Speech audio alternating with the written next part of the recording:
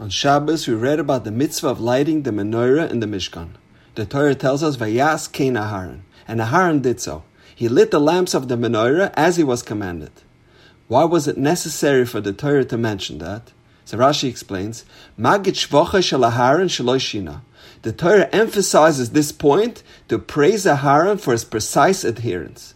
Aharon did not deviate an iota from what he was instructed. But the obvious question is, why would we even have a Havamina that Aharon HaKohen, one of the greatest tzaddikim that ever walked this earth, would change anything from what he was commanded by Hashem? Says the Sfas Emes, it's human nature that when someone begins a new project, it starts with a bang. It's exciting, it's exhilarating, but eventually that excitement, that enthusiasm begins to wane. This is true of any beginning. The first day of school, the first day of a shir, when you establish a new business, a new job, a new project, a bar mitzvah boy, the first day he puts on tefillin. Inevitably, that passion wears off. People get used to routine, and the novelty wears off.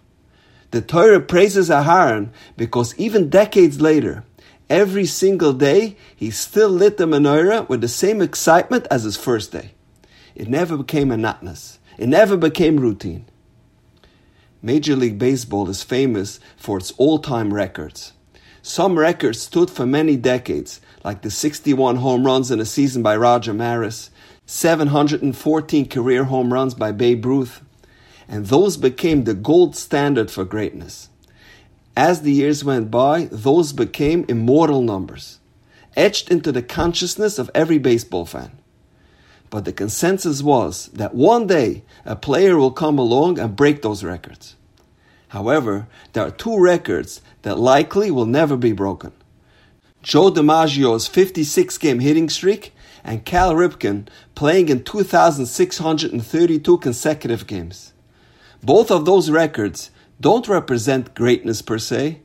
Sometimes DiMaggio went 1 for 4 and only got one measly single. That's pretty mediocre. And there were days that Ripken was only able to play for one inning. But both of those records represent consistency. It's not expected of us to hit a home run every single day.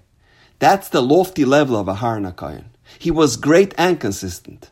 But for us mere mortals, there will be days that it's just not there. We don't have the cheshik, we don't have the passion, but we need to be consistent. We at least need to show up every day. The Mishnah says in Avos, Lo yalecha kol hamalacha ligmar. It's not incumbent on you to complete the task. However, v'lo ata ben choron livatel.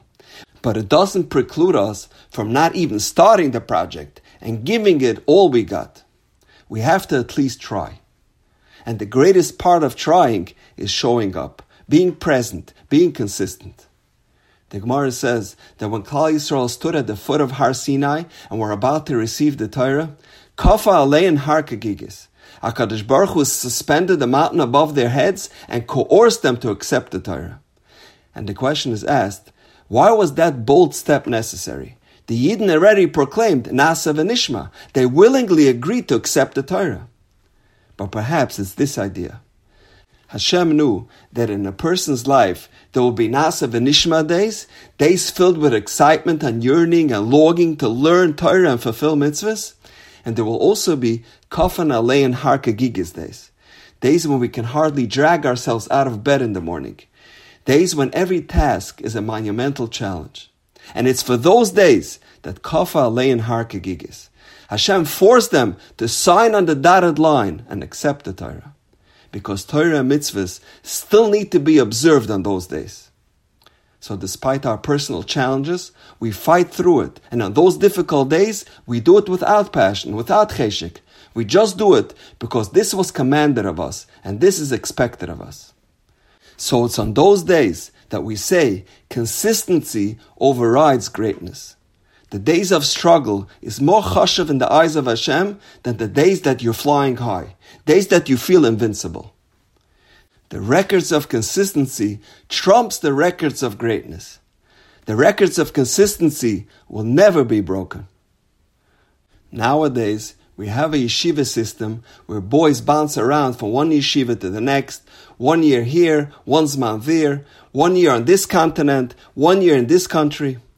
Back in the day, a Bacher identified with one Rebbe.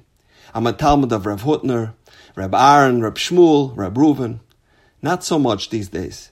We lack that consistency. Reb David Feinstein Zatzal joined Mesiftet Tiferes Yerushalayim when he was 8 years old and remained between its walls until he was 91 years old. He was a model of consistency. A few years before he passed away, other Gedolei Yisrael asked Reb David to join them on a mission to Los Angeles to raise money for a very worthy cause. Reb David refused to sleep over in California, even for one night. He told them, I have to be in yeshiva in the morning. Every day, every seder, every tefillah, he was there, consistent as ever. We can't be expected to be held to the standard of Reb David, and certainly not the Aharon HaKohen. But at least we need to show up every day and do the best we can. And now, we know. Have a wonderful day.